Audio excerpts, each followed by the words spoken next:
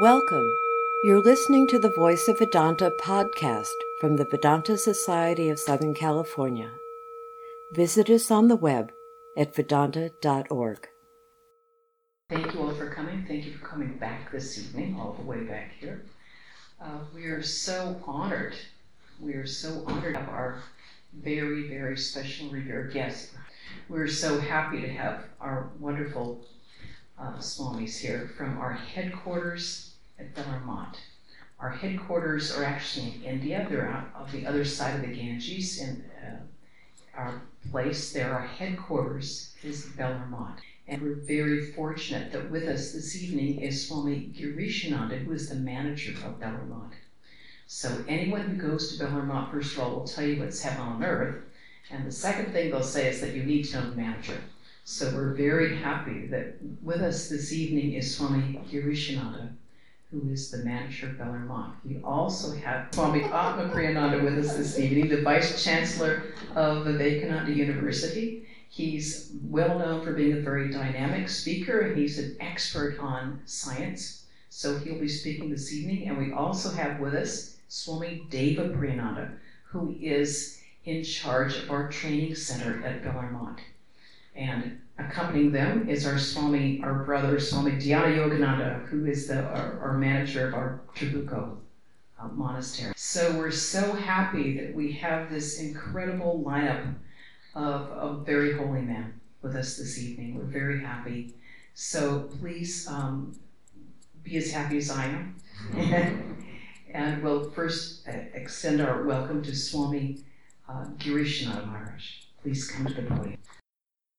Sarvajiva Papanasa Karanam Bhavesharam Sikritancha Garbhavasa Deha Pasam Idrisham Japitam Shalilayaj Jena Diva Jivanam Tam Namami Deva Deva Ramakrishnam Isaram. Honorable convent sisters of Santa Barbara, Swamis and Brahmacharis present here, ladies and gentlemen, we are very happy to reach this particular center all the way from Hollywood today evening and enjoy the calm and quiet atmosphere of this place. All of us are discussing about this area so nicely started, most probably by revered Swami Prabhuvanandaji Maharaj. Through his initiative, this retreat center and also a center for meditation and spiritual practice had been started. This is a wonderful place, and I am fortunate to be here in the second time. Last time I came a few years back with Swami Sarvadevanandaji Maharaj and spent one night here. Again, after a lapse of few years, we all are happy to be here. I am thinking that regarding the spiritual matters, there are variety ideas and thoughts that is there in our scriptures and the scriptures of other religions. If we go through it thoroughly, we will come to understand that spirituality is a question that comes to anybody's mind. Whoever, maybe the person, in some time in his life, this question appears. Human being had the potentiality of divinity, as told by Swami Vivekananda. So it is quite natural that potentiality, it is inside, it is there, it seems to be concealed, but it does not want to be concealed. It wants to focus again and again. But somehow or other, in some days, in some particular country, in some ages, human beings are experiencing the call of the journey within. You want to go inside. God had given our senses. We enjoy and we experience the external world, but at the same time, we are not satisfied with this external world and its variety types of manifestation. So, our mind naturally has a tendency to go beyond this external world and enter into the internal world. So there is a process, and how to get into it, that had been again and again experimented. The particular mind wants to go inside the mind and try to find out in depth what we human beings are. And this will become much more helpful if we get a lively demonstration of such souls who have the realization, who had the experience of that divinity that is there within his soul and all other souls who are coming in contact with him. These persons are called prophets or incarnations. They enlighten the human being, and we get inspired to follow their path, their advised ways, and these generations after generations, ages after ages, whatever they have given to this world, the valuable advices, their utterances, their realization, all this inspire of the future ages. The world becomes complex, more complex, because of the development in various other fields. Our dependence on God and supernatural matters is slowly getting reduced. In earlier times, what happens? There was no science and technology, so it is quite natural that we have to depend on some supernatural forces. But every type of our perils or dangers or requirements or necessities, we have to depend on some supernatural forces. Present moment, at the present time, we see we have developed in the external world. Should we require to think of that supernatural power? This is a big question mark. Is it of any necessity that we will try to find out the divinity within us, as if the divinity is outside the world? But this sort of development or this sort of the present time situations that has come, surpassing the other ages, it does not help that we shall forego the call of the within. It does not help us, it does not impair us. It will not fully help you to avoid the necessities that is very basically required in our human life from the childhood days, to find out what is beyond mind, what is beyond intelligence. Everybody, whoever is present here, all of us are very much well aware of it. In the life of Sri Ramakrishna, what we see from his childhood days, this sort of question comes to his mind. And when he is going to have a little maturity, this sort of question, it becomes intensified, and he wants to search the God within. That how it has taken shape, we know about his biography. He is doing the worship of the Kali temple in Dakshineshwar. And the question comes to his mind whether the Mother Kali is just an image made of stone or it is living. It is an imagination, it's a pure imagination, or that is not the fact. She actually exists, whom we call God.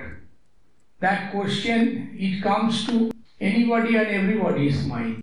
But it remains there, it will not further proceed. But Sri Ramakrishna's mind is something very, very special, where it does not stop only on that particular question, which does not have much of intensity for the other people.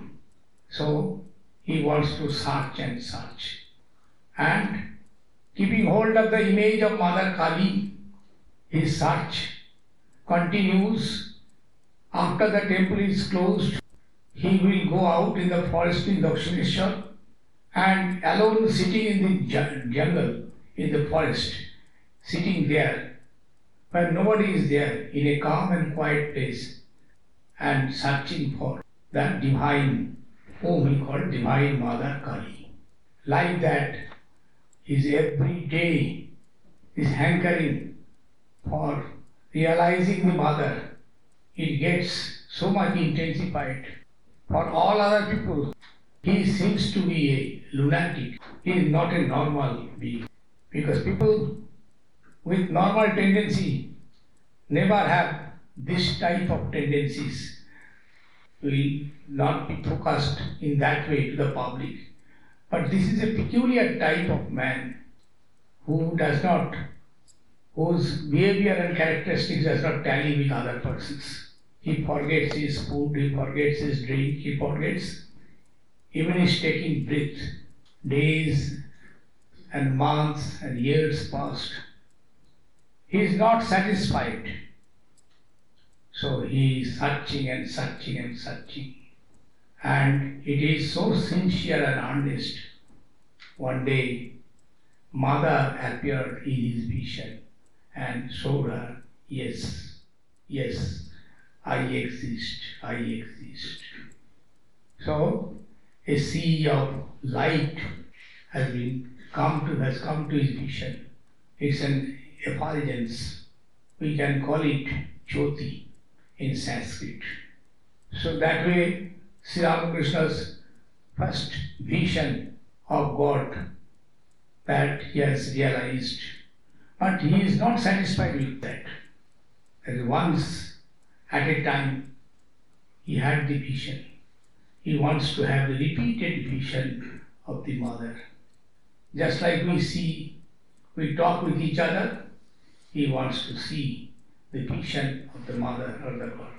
So that earnestness, it is increasing. He is not satisfied. And so again, he does not stop searching and searching. He forgets everything in this world. And Mother gives her grace on Sri Ramakrishna. And after that, this is one part of his sadhana, spiritual life. By his own efforts, he had realized God. He had the vision of God. But there it does not end. In systematically, as told in the scriptures, he wants to practice. And one after another, his spiritual masters came to Dakshineshwar. How it came, we do not know. He had not tried for it. They come by themselves as if it is a divine ordination. So they are to come. And when they come and reach and meet Sri Ramakrishna, they were surprised that he is here in Dakshineshwar temple. And for that, they have got the divine command that you are to go and teach Sri Ramakrishna the particular path of sadhana, just like in the path of Tantra sadhana. His Guru Bhairavi Brahmani came and taught what is Tantra sadhana, and he is endowed with the highest realization of the Tantra. Like that, there are other paths of sadhana. In Vedantic sadhana also, he has got the highest position of Nirvikalpa Samadhi. In other paths of the Hindu religion and other religions, he has got the vision. And ultimately, why this sort of divine drama had been done through his life? Because God comes in every age to remove the obstacles, to remove the cloud and darkness that comes in the spiritual world. So this time through his personality that will be given to the world. And ultimately he had got the divine command that you are to preach to this world. You are to remain in this world. Through you, people will be understanding what is true religion. And his main advice to the devotees or to the persons is the aim of human being is the realization of God. And for that, how the efforts is to be done? What is the way to attain to that final culminations that we call the removal of the ignorance or doubts in human mind? Those were discussed by him to the devotees, and devotees come to know one after the another various types of devotees with various mentalities. They come to Sri Ramakrishna and they got their answer. And ultimately what happened? Sri Ramakrishna's lifetime after that, his words were so valuable and jotted down by the disciples. And those were valuable assets. Anybody and everybody who wants to find out what Sri Ramakrishna told to the humanity for the future ages, he will come to know because of those writings, his utterances. And these are so powerful that it changes the nature of a man. In this age also, the age of disbelief, here also the man gets a thorough change. And the path of love, the path of discrimination, and the path of work, all the three are equally given importance to realize the divinity within human being. So all those details are there, and it has been elucidated by Swami Vivekananda. And demonstration of those valuable precepts, Sri Ramakrishna's message that was very much required. We see it is in the life of Holy Mother Sarada Devi by practicing it in everyday life. I shall not go in details in those things. My next speaker will speak on these particular subjects. I thank you again and again to give me an opportunity to be in your midst and discuss the spiritual matters. Thank you all. Thank you, Maharaj, for your inspiring words. I'd like to ask Swami Deva Priyananda to come up now to the podium.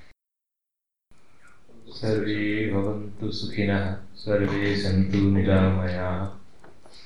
Om Shanti Shanti Shanti. Let all be in happiness. Let all be in good health. Om Shanti Shanti Shanti. Peace, peace. My salutations to all of you, nuns and monks, and all of you who are present here this evening. This is a privilege to speak here in this podium, in this shrine, in the temple, in front of all of you. The first visit here in the country, and it is not a visit simply, it is my pilgrimage, so to say. In India, we say a place becomes holy because of the presence of the holy people. Tirthi kulvanti tirthani. The vibration, it makes the place holy. When the holy man, they live, they think, their vibration creates that holiness and it sustains. To me, this land is also holy to me, where Swami Vivekananda spent his days. His brother disciples of Sri Ramakrishna lived here. And the first I landed in San Francisco. One of the brother disciples of Swami Vivekananda, Swami Gurunathanandaji, worked and breathed his last. So literally, he is here. That day, we were going towards Olema retreat. You know about Olema. On the way, we stopped a while to a place. The side of the highway, the freeway, there was a small stream still flowing, tall trees still living. That was the place where the Pacific Railways once was moving on. Now it is used as a bicycle trail. I heard that Swamiji camped here. He lived in tent. If the river could tell us, if the trees could tell us, they could tell so many things. How Swamiji lived, how he camped with his devotees, how he taught Vedanta, how he preached the eternal truth among the people. So certainly, they have the vibrations. It looks the trees are still meditating upon, standing still there. It happens when the holy people live, they spend their life for a certain cause, they realize the truth, what the Vedanta says. It is not simply dogma, not simply philosophy. It is not intellectual gymnastics. The truth should be realized. That the Vedanta says. That was preached by Vivekananda here. That truth is not confined to some particular races, some particular castes, some particular colors. It is free for all. Whoever wants to realize, he or she can. That is the truth. And when I will be visiting to Pasadena, I will be going to Chicago, that means we are on a holy trail. So, this is a land where we have come as a pilgrim. It's a pilgrimage to us. I am fortunate. Here, we know the land of freedom, where Swamiji said about the eternal truth, the eternal religion. I remember in this morning we were talking in Hollywood Vedanta Society about Nivedita, 150th birth anniversary of Sister Nivedita.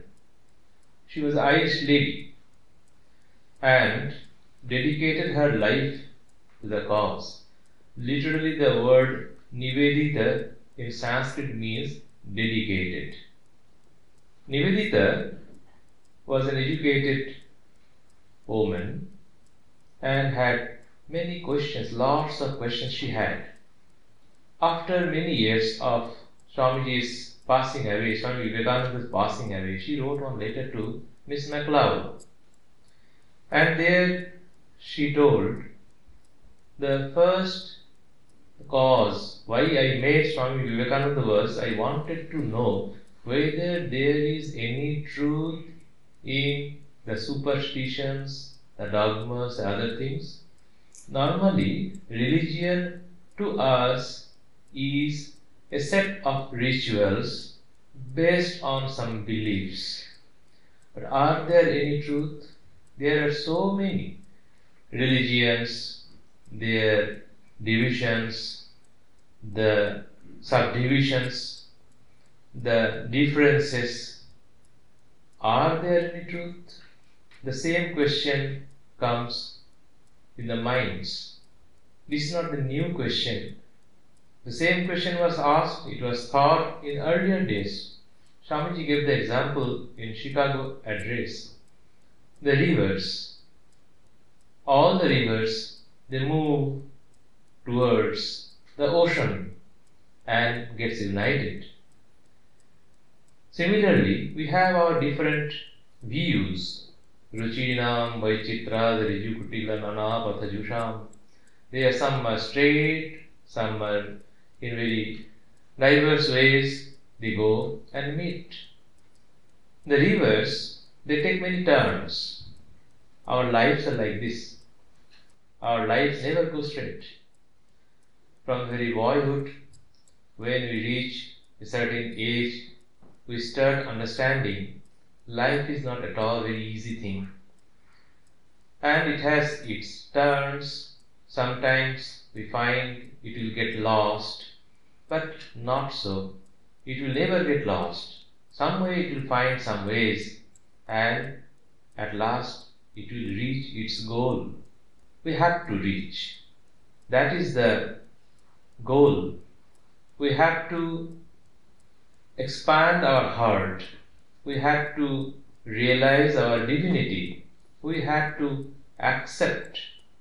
That acceptance, not tolerance, Swami reiterated again and again. It is not simply tolerance, it is acceptance.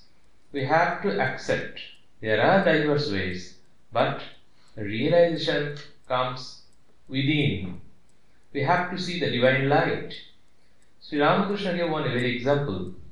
In these old days, there was no electricity, there was no electric bulb, there was a good lantern, and the wick is burning. What happens? The soots formed. It is on all sides of the glass, and again it is precipitating, condensed, dark, so dark, it seems there is no light within. It doesn't mean that light is not there. We have to rub it out. We have to remove it. If we start rubbing in, if we start removing the soot, gradually we will find, oh yes, light is there. Of course, very dim light. Move on. Let us continue our struggle to disperse the soot within our heart. Gradually the light will become more and more. It is not that light is becoming more and more. It is not that light is becoming brighter and brighter. It is already there, full shine. It was not visible. And if we can do it, then after a certain age, after a certain state, we will start feeling from within, yes, that divinity is there within us, all of us. Be a small kid, be a gentleman or woman, elderly ladies or men, everyone. What to say, not only the human being, but the creatures even. Whole world is vibrating with this divine consciousness. Whole world is the play of that consciousness. If we can reach that state, if we can feel that state of our mind, if we can unite, if we can connect with all in this world and beyond, then the purpose of our life, we will get a sense of it, we will get a glimpse of it, the truth, why our life is. Otherwise I am born, I am so and so, I am doing such and such things, I will die. But what is the purpose of my life? Is it simply some job satisfaction? Is it simply earning money? Is it the comfort, what for I am working? Or I have some inner fulfilling of our lives? That question arises to every humankind, to every man, woman, in certain stage, maybe after getting some blows, maybe after good thinking, maybe in some cases it happens, it comes, and we have different methods, maybe working karma in a particular way so that it will dispel the darkness, maybe meditation, maybe some devotion, but devotion or work or meditation is not the end. These are the means to reach the goal.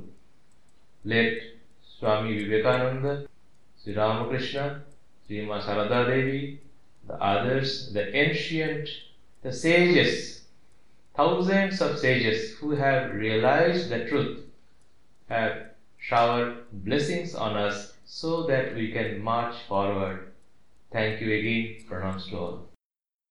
Thank you, Swami Deva Priyananda, for your very thoughtful words. We appreciate that. I would now ask Swami Priyananda to come up and speak. He is an expert on science and religion. He has a PhD in nuclear physics. Teacher of teachers, Sri Ramakrishna, who, unlike other shrines of the Ramakrishna Math and the Vedanta societies, he is shining in his own glory all alone, not accompanied by Sharada Devi or Swami Vivekananda or anybody. So it's a privilege for us this evening to sit at his feet.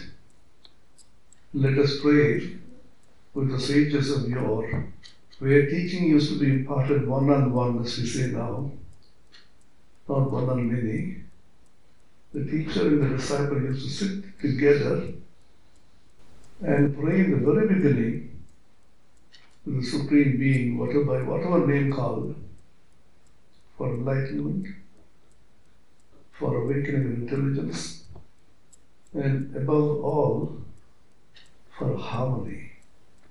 Because when two people come together to study for a joint enterprise, the chances are after some time they develop some kind of a misunderstanding, because human mind is so vastly different, and unless people are in tune with each other, learning becomes impossible. So I begin with that small prayer which is well known.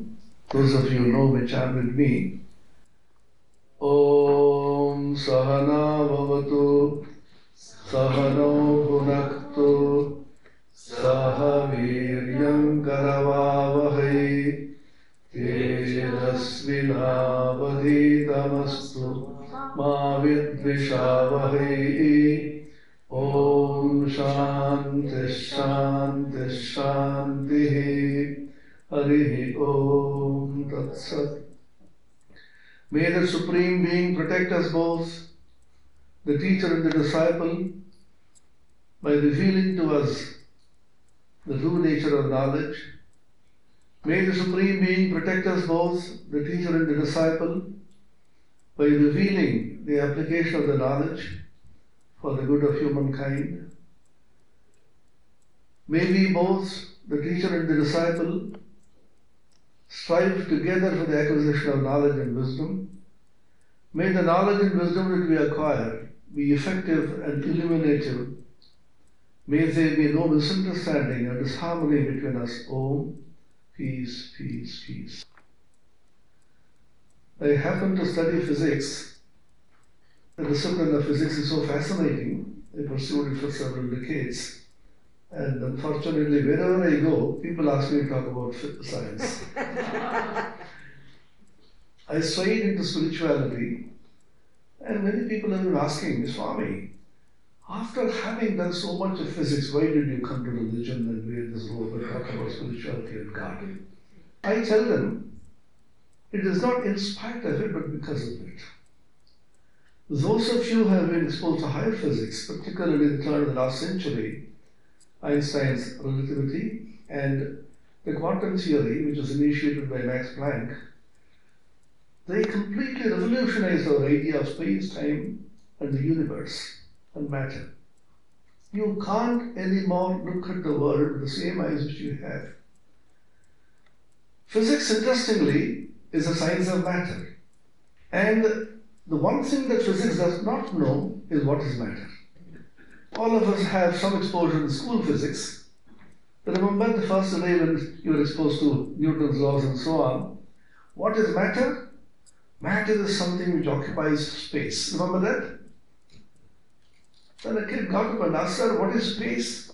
Sit down. Space is something which is occupied by matter. We have a joke in India. You know, the televisions and the All India Radio, we have channel A and channel B. For 15 minutes, there is no program at all in the channel. Why? Channel A, the program said, as in B, and the channel B said, as in A. So our knowledge always is in a cycle. This is what I want to drive home. This was spoken about by Swami Vivekananda. Swami Vivekananda said, the beauty about knowledge is we always go in cycles. To be able to prove the veracity of knowledge, we have to invoke certain principles from within the system of the knowledge itself. And therefore, we always keep moving in cycles without being able to prove anything. Some of you would have heard about the Gödel's theorem, which completely shook the idea of the formalistic logic. You've heard of Whitehead and Bertrand Russell. These are two great minds which formalized mathematical logic. Whitehead's book is so well known, and when the young boy came up with the Gödel's theorem, you know what happened? Whitehead's book never saw a reprint.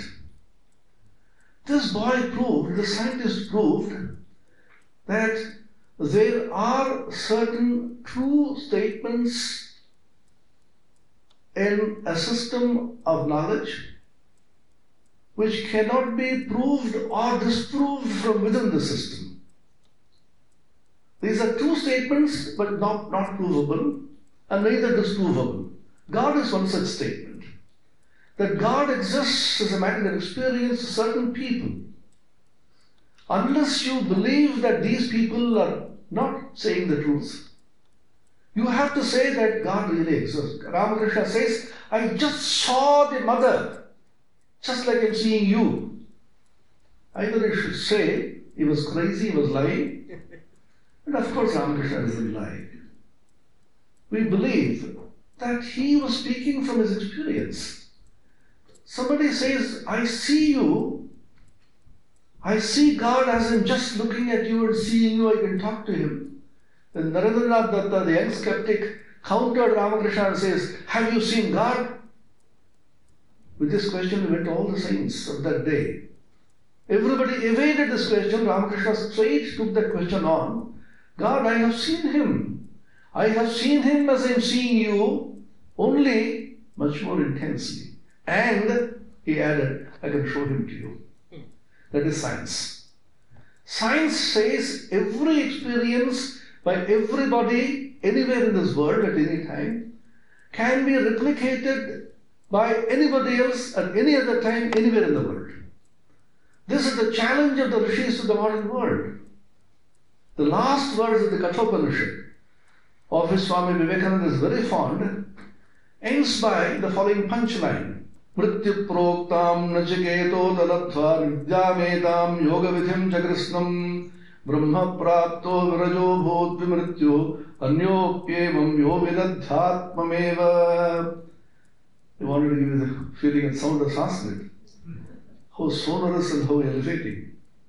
This conversation, dialogue between Yama, the Guru, the Acharya, the teacher of the Brahma Vidya, the supreme knowledge, and the young disciple Nachiketa, who was so eager to know, this taught Nachiketa two things.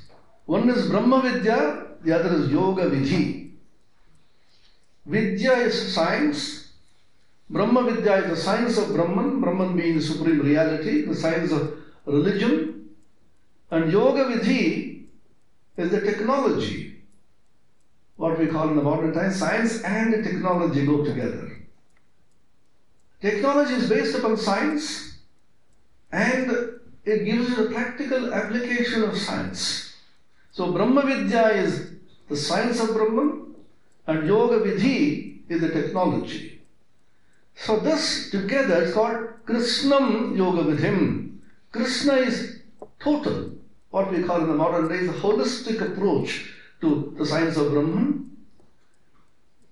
What happened to Nachiketa? He attained immortality. He went beyond death. This is one question the entire humanity is facing. Problem of old age, disease and death. The Buddha bases his entire philosophy on this. Whether God exists or not, don't worry about it. Are you in sorrow? No, sir. Goodbye. Religion is not for you. Come back when you're in sorrow. A time will come to all of us when we have to face sorrows, quietly. So many things happen in life which we don't like, and we can't take it. One of the greatest sorrows in the modern world, particularly in Western countries, we age, unfortunately. I had such a beautiful hair. It was turning grey. How do you prevent hair from turning grey? You may have all artificial means, but as Jesus the Christ said in the Bible, remember that in the Sermon on the Mount? You can't turn one hair grey or black. It happens with the law of nature. You feel so sad. I'm losing my youth. Old age. Nobody cares for me. Disease. And finally, the fear of death. These are called existential problems for which no solutions exist within the sphere of duality. This was discovered by the sages long, long ago.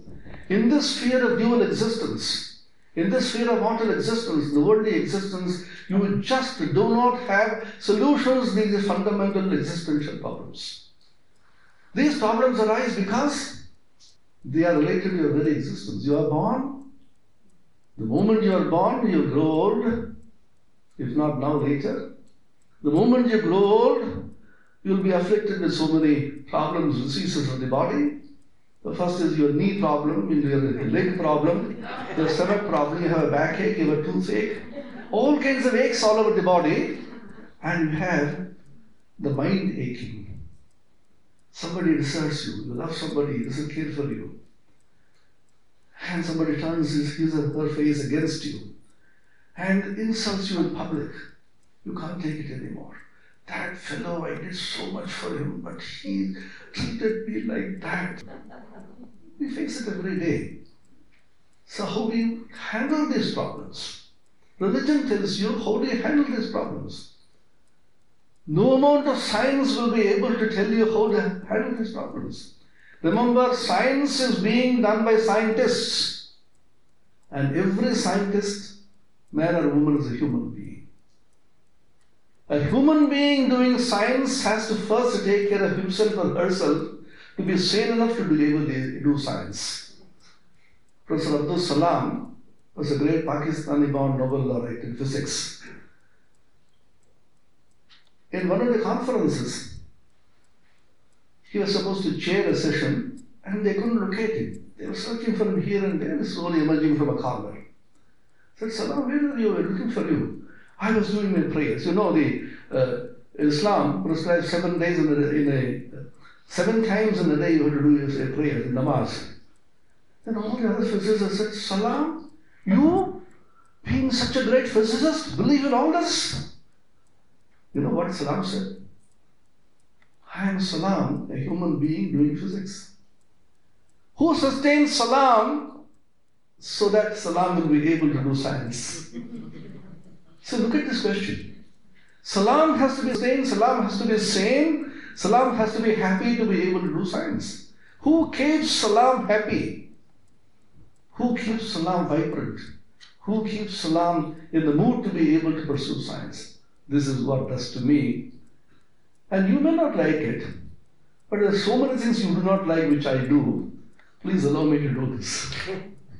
So we always crave rationality, but what is reason? Reason stops at a point, just like I said about the Whitehead and the Gödel's theorem. There are certain things which you can't really prove, but you can't really wish it away also. So this boy, Nachiketa, became immortal, went beyond death, and the last is the punchline which says, Anyopyevam yo vidadhyatmameva. Anybody else pursuing the same path, having the same discipline, shall also attain to the same result. This is the challenge. You try. There is a story, the incident which happened. All of you know that Meghnad Saha was a great physicist from Bengal. He is famous for several discoveries. One of his classmates was Swami Nirvedananda, who became a monk of the Ramakrishna order, was some very close friends. Meghnad Saha wanted to visit his friend. He came to Calcutta, where Nirvedananda has established a boy's home. Then he was teasing him. See, such a wonderful career you spoiled by this hopelessly became a monk. What did you gain? Have you attained God? Have you seen Him? Why did you waste your life for this? Can you tell me, demonstrate? In physics we can demonstrate and show. Can you show God like that? The principles of religion? Swami Nirvedananda didn't argue with him because he's come after such a long time. He said, first, please tell me, how did you come here? Was it very difficult to arrive here? No, I took care. In India we have what called rickshaw, a very inexpensive mode of transport, where in a three-wheeler people reach you to certain places. Oh, is it so? Where is the person who drove you? Call the rickshawala. He's an illiterate person. You call him. Then give him some prasad and then tell him, Professor Saha, can you explain to him the discoveries of physics which you have made? He got quiet. How can I tell him? He doesn't have the background. He has not studied physics all his life. So how do you expect me to tell you the principles of religion? Do you have any background? See, every discipline worth its name, you have to go through a certain discipline. Don't say that religion doesn't require any discipline. This is very strange. We always think physics or chemistry or biology requires some discipline, some background. One has to study for 14, 15 long years to be able to enter into the post-graduation of physics or chemistry. But when you come to religion, you think it is just easy, you can enter anywhere. Hard work is necessary, discipline is required, and you have to control your senses, and you have to long for certain things which you really feel are necessary for your sustenance. So religion has certain fundamental principles as science itself has. And science dealing with matter, a religion dealing with something which it claims is not matter, cannot ever match. This is one school of thought. It was Swami Vivekananda who first said in his Jnana Yoga lectures, I quote him, religion and science shall meet and shake hands. Poetry and philosophy will become friends. This will be the religion of the future, and if we can work it out, it will be for all peoples and for all times. We are very fanatical about Swami Vivekananda's teachings. Not that we think everybody should accept it, but feel it has to be true. Miss Josephine MacLeod was an American disciple of Swami Vivekananda, and she never claimed to be a disciple. She always was fond of calling her a friend of Vivekananda. She writes in the Reminiscences, we went to listen to Swami Vivekananda, a great Indian yogi who we did not know earlier. That man came and spoke. The first sentence he spoke was truth. The second sentence he spoke was truth. The third sentence he spoke was truth. I have been listening to Swami Vivekananda all my life, and every word that he spoke was truth and nothing but truth. Something rings within you, even without the logical mind coming into play. You listen to it, this is true. I feel this is correct. When you read the Bible, when you read the holy books, when you read the Gospel of Ramakrishna, when he says God is, God can be seen. Swami Girishanji was so beautifully summarizing. Ramakrishna's just 4 sutras, 4 aphorisms. God is, God can be seen, and realizing God is the purpose of human life. And if you didn't realize God, having got this precious human birth, so life is in vain. So these are certain axiomatic truths which they have realized and spoken about. And when you listen to them, you feel, yeah, this is true. How to do that? You do not argue whether they are true or not. The ring of truth is just there which hits you. So this is one important aspect of people like the religious prophets. So Swami Vivekananda said science and religion should come and should meet and shake hands. What was he actually meaning? I mean, people worried about this because there is a school of thought which says science is science, religion is religion, the time shall never meet. Why do you want to pursue religion? Even among the Ramakrishna order, there's some people who really think, why do you try to bridge these two? They belong to two completely different domains of knowledge. This relates to material plane, that relates to the spiritual plane. And from the material plane, you have to graduate to the spiritual plane. Then the material plane simply is left behind. But most interestingly, even a spiritual man has to live and move in the material plane. Ramakrishna also has to eat and move around. He also feels the pain, he also sleeps. So how does Ramakrishna manage the material plane always remaining in the spiritual plane? So you can't wish it away. The moment you get the spiritual realization, the highest when they pass away, the whole problem is solved. But you continue. They claim, I have seen God, and then continue to remain in the material plane, move about, and therefore there's something which particularly characterizes their realization of God, by which they are able to bring that knowledge of the Supreme Reality to bear upon the activities of everyday life. It shines forth at every point. How does it happen? This is one question that has always been asking. I have not fully found the solution. When I get it next time, I'll tell you. Because the process continues, keep on thinking, how can this happen? This is one question which is unsolved in Vedanta. The idea of the Jivan Mukta. Jivan Mukta is a person, Mukta is a free person. The person who's got freedom, the inner freedom, Jivan even while living. Now, how is it that a person who claims to have attained freedom and seen God continues to remain in the ordinary plane and continues to see differences? Did not Ramakrishna distinguish Rakhal and Naren? He says, I see only Brahman everywhere. Then how do you say Rakhal is here and Naren is there? You should say the same Brahman everywhere, then you can't move about, you can't eat. But if you eat something, you have the cake and the cookie. The same Brahman is there in cookie. We say Brahma, Brahmahavi, etc. That's a very high idea. But immediately come down and say, please give me this and not that. That's what we do when you eat.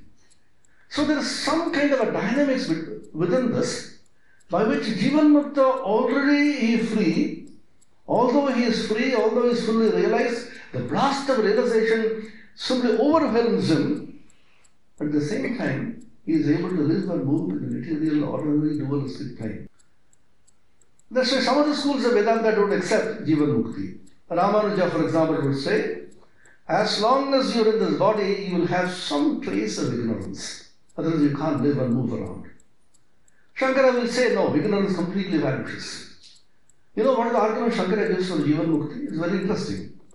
It doesn't go into any logistic framework. He says, now tell me, who are the people who wrote these great books?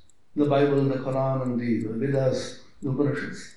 Of course, people who have had realization of God.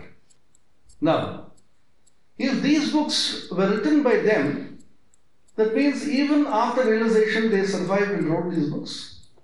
If you say that a person who realizes completely, gets lost in it, doesn't come back, these books would never exist in this world. And therefore, to say that these religious books were written by people who have realized God is reasonable, because these books would not have any authenticity if it not written by people who have realized God.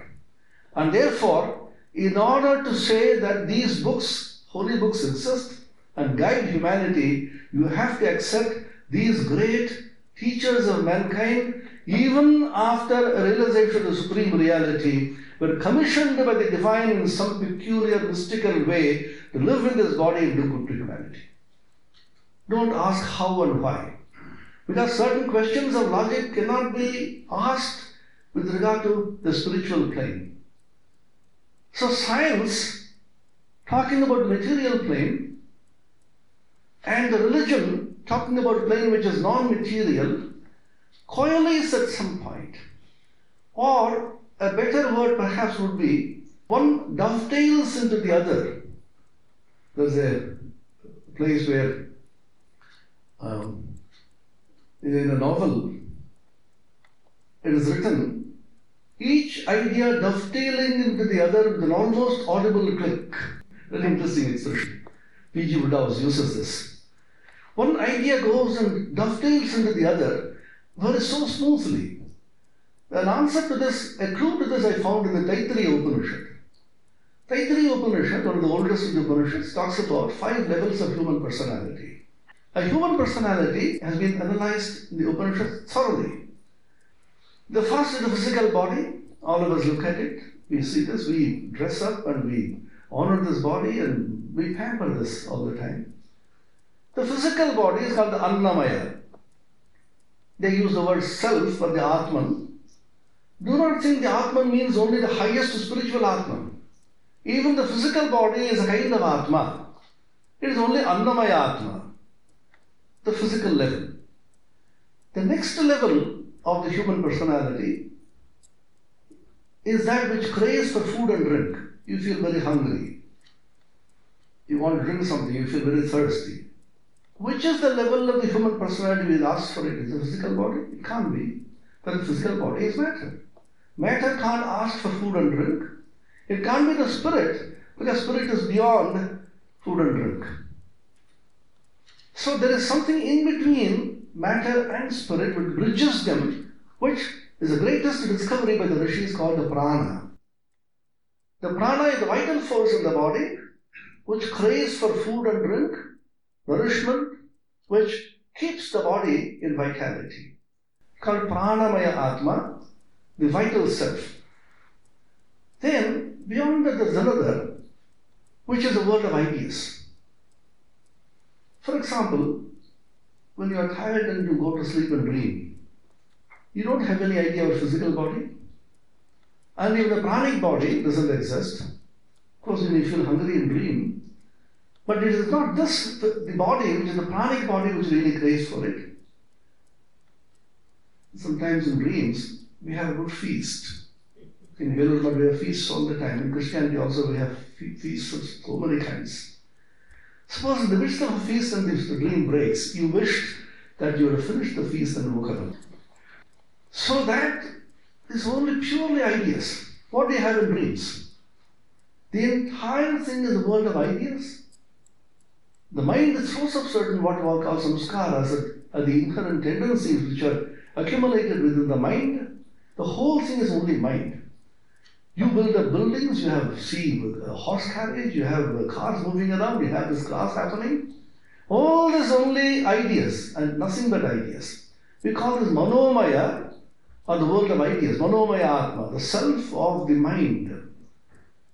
Now, from there is a kind of a quantum jump.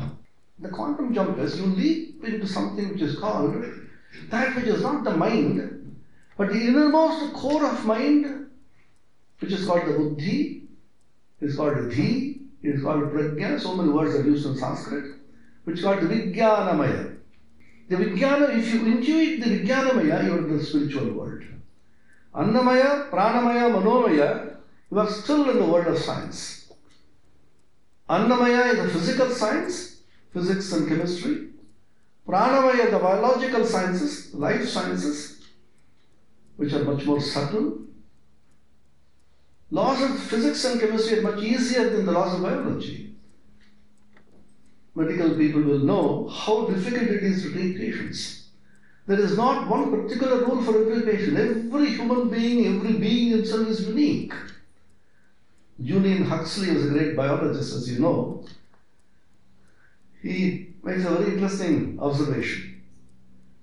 the difference between physical sciences and biological sciences, where life introduces, consciousness is introduced. You can exactly predict the movement of the stars and the nebulae and the galaxies. You can exactly predict the position of the sun and the moon after 1,000 years by your supercomputers. But can you predict the orbit of a housefly or a mosquito? In Belur, we have plenty of the mosquitoes. Very clever fellows. And having drunk the blood of Swamis, they have become very clever. A mosquito is sitting there, and I know this fellow is going to attack me next. So in irritation, I go very carefully and then try to smash him. That fellow goes there and looks at me, now what? So can you predict where this mosquito will fly next moment? The orbits of planets can be predicted, but you just can't predict the orbit of a common housefly or a mosquito. So life and consciousness introduce something which is arbitrary, which is non-linear, which is unpredictable. The quantum theory introduced this concept even in physical sciences, the idea of probability and unpredictability and uncertainty. So that is the biological sciences, the pranamaya. The third is the mental sciences, psychology, psychoanalysis and so on. That is the mental sciences, annamaya, pranamaya, manomaya. Their sciences stop and what you call religion and spirituality takes over. The moment you go to Vijnanamaya, there is an understanding, there's an illumination, there's a flash of light within by which the entire cosmos becomes very clear and you see it in an entirely different light from what you saw it earlier. The Gayatri Mantra, most of you must have some exposure to the Gayatri Mantra, it's become very famous now. Dhiyo yo na prachodaya, the Dhi is the intuitive faculty of the Vijnana. It is called Buddhi, it is called Pragya, it is called Medha, so many words are used in Sanskrit, by which you enter the spiritual realm for the first time. And beyond that, the Anandamaya, which is the macrocosmic counterpart of the microcosmic Vijnanamaya. So these are the levels. And interestingly, Taittiriya Upanishad says each of these levels is being pervaded and covered with the next level. Tenaisha Purnaha, this is the word which is used. Tena, by that, this is being filled. Annamaya filled with the Pranamaya, Pranamaya and Annamaya filled with the Manomaya, Annamaya, Pranamaya, Manomaya filled with the Vijnanamaya, Annamaya, Pranamaya, Manomaya, Vijnanamaya filled with the Anandamaya. It's a kind of a telescoping kind of thing by which you can't separate out one layer from the other. So in this sense, therefore, I found out a small clue in the Upanishad, how science and religion dovetail into each other, and the entire human personality itself is a combination of science as well as religion. When you are in the Annamaya, Pranamaya, Manomaya levels, you are in the realm of physical sciences, biological sciences, and mental sciences, whose rules always apply to the life which we live. We don't need anything beyond that at the moment. The moment you enter into the Vijnanamaya, you need the spiritual sciences and the laws of the spiritual sciences. And when you go to Anandamaya, you enter into the eternity. So science and religion dovetail into each other, and both of them contribute significantly to the richness of your life. And you just can't live a life stationed only in the Annamaya, Pranamaya and Manomaya, however much you may think. Some people say we are very happy only food and drink. No, we need something beyond this. We are intellectuals. We want to study. Vedanta says intellectualism is not Manomaya. Intellectualism begins with Vijnanamaya, in which you intuit certain facts. Most of the discoveries, even in physical sciences and biological sciences, have taken place in the Vijnanamaya level and not at the Manomaya level. Several examples can be given. One famous example is the discovery of benzene by Kekule. Kekule was a great scientist who was worried about the structure of benzene. Before that, we had the structure of all the various organic matter as linear chain, the methane, ethane, and so on. He was conditioned with the linearity, and he was very much worried it didn't work. Then he became so tired thinking deeply about it, and he fell into a kind of a dream or a trance or a stupor, whatever you may call it. Suddenly he saw a chain of carbon atoms in the form of a dragon, and the dragon opened his nose and was biting its tail. He said, that's it. Cyclic structure of benzene. He records it. And then says the cyclic structure of benzene was revealed to him from the Vijnanamaya, we know, and the logical mind, the Manomaya, came later on and worked out the details. That's what we do. Several problems in our life get solved at the Vijnanamaya level, and we work out the details later on.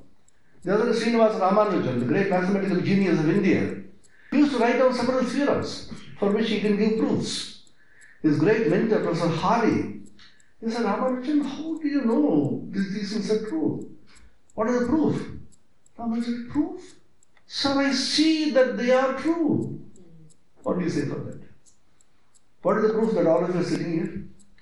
The proof is that you are here, that's all. Our existence itself is the proof. There are certain people can see through the existence. And he said, how do you write down these theorems? Who tells you? Sir, that's a secret.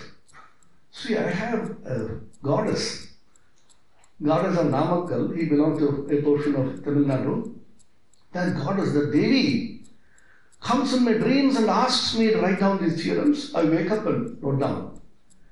Then Hardy said, this boy is a mathematical genius, but hopelessly religious. You have no answer. Science just does not have answer for certain things which do happen. You call them mystery, you call them mystical, whatever name you call them, but they are true. In biological sciences, you know the discovery of the double helical structure of DNA, Watson and Crick, that also came in a matter of intuition. So every discovery in sciences also came from the level of Vijnanamaya, and thereon the Manomaya and the logical mind codifies them. So what I'm trying to hint at is, science has its own rules, and the rule of one doesn't apply to the rule of the other. We should be very clear about the jurisdiction, even in sciences. Suppose you go to a doctor and tell him, I have a serious problem in physics. He said, please go to a physicist. You go to a man of chemistry and physics and tell him, sir, I have a terrible stomachache. Go to a doctor. Now, even doctors have specialization and super specialization. Somebody went to a doctor, the eye doctor, and said, sir, I have a terrible pain in the right eye. Oh, I am a left eye specialist. Go to right eye specialist. Super specializations are happening now. And therefore, Vedanta clearly said, it's called Pramana. Shankaracharya has a full thesis on that in the Brihadaranyaka Upanishad Bhashya, commentary. There's a Pramana. Each science has its own Pramana, and the jurisdiction of that ends there. Don't extend it elsewhere. Don't use your physical science and the mental science and or the biological sciences to judge spirituality. Don't judge the Ramakrishna or Vivekananda's realizations through the rules of your science. In the same way, don't try to judge science from the rules of spirituality. The other way is also dangerous. So each of them have his own rules of the game, and remember, they form one complete holistic picture, and they serve the human being, which we are. So we need science as well as spirituality to have a completely fulfilled life. Spirituality alone will not do. We need the physical things also. Physical things alone will not do. We need spirituality also. So the great teachers of humanity, be it a Christ or a Muhammad or a Vedantic Rishi or a Vivekananda, Ramakrishna, Rama or Krishna, they have repeatedly said we need both. I just end with one quote from the Bhagavad Gita, the 13th chapter, 2nd verse. We are talking about Kshetra and Kshetrajna. Kshetra is matter, Kshetrajna is the spirit. Kshetra is the realm of physical sciences, Kshetrajna is the realm of spiritual sciences or spirit. There has been a lopsided growth in India, as Swami Vivekananda pointed out. We have been overmuch emphasizing the spiritual world to the neglect of the physical world. Therefore, we lost much.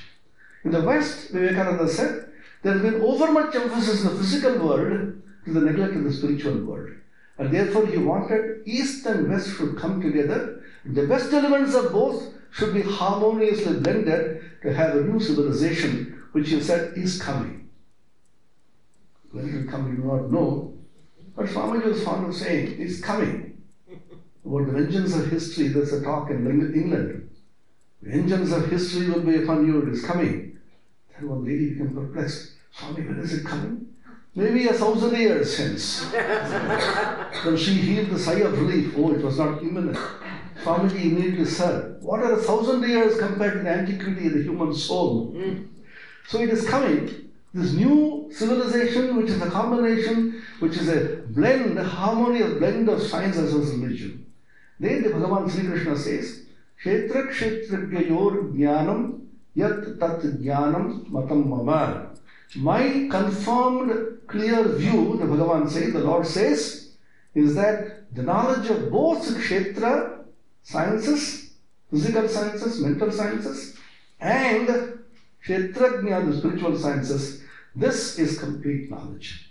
So don't neglect the one in preference to the other. So we should have a combination of these two to be able to have life of fulfillment, life of enrichment, and a life of joy. So let us realize this truth within ourselves, be joyful. Ultimate is Ananda is the ultimate aim. And anybody who has realized this Ananda will be a source of joy, and his presence and talk will spread joy. Life is so silly, so small. Life is so miserable. So let us spread joy and peace wherever we go. That's all the greatest contribution that we can do. I'm extremely happy for this opportunity given to me and to all of you who have been listening patiently. One of the greatest tasks of a speaker is to keep the audience awake. Hopefully I have done that. There is a story of a preacher in a church. Whenever he used to begin, an old grandma used to take a grandson, and she used to go to sleep. One day the preacher got irritated, told the kid, wake up your grandma. Every time she does it, he innocently said, Father, you put her to sleep, why should I wake her up? Thank you. And thank you, Swami Priyananda. I told you he was dynamic. I told you so. We're very happy. We'll be seeing more of him in the future. We'd like to thank all of you very much, revered Swamis, for coming here. We feel so happy. When we make a pilgrimage, we go to India. And the source of the heart of our pilgrimage is Billermont, the highest holy place for us. So we're grateful that you brought that pilgrimage to us. You've been listening to the Voice of Vedanta podcast from the Vedanta Society of Southern California. Thanks for listening.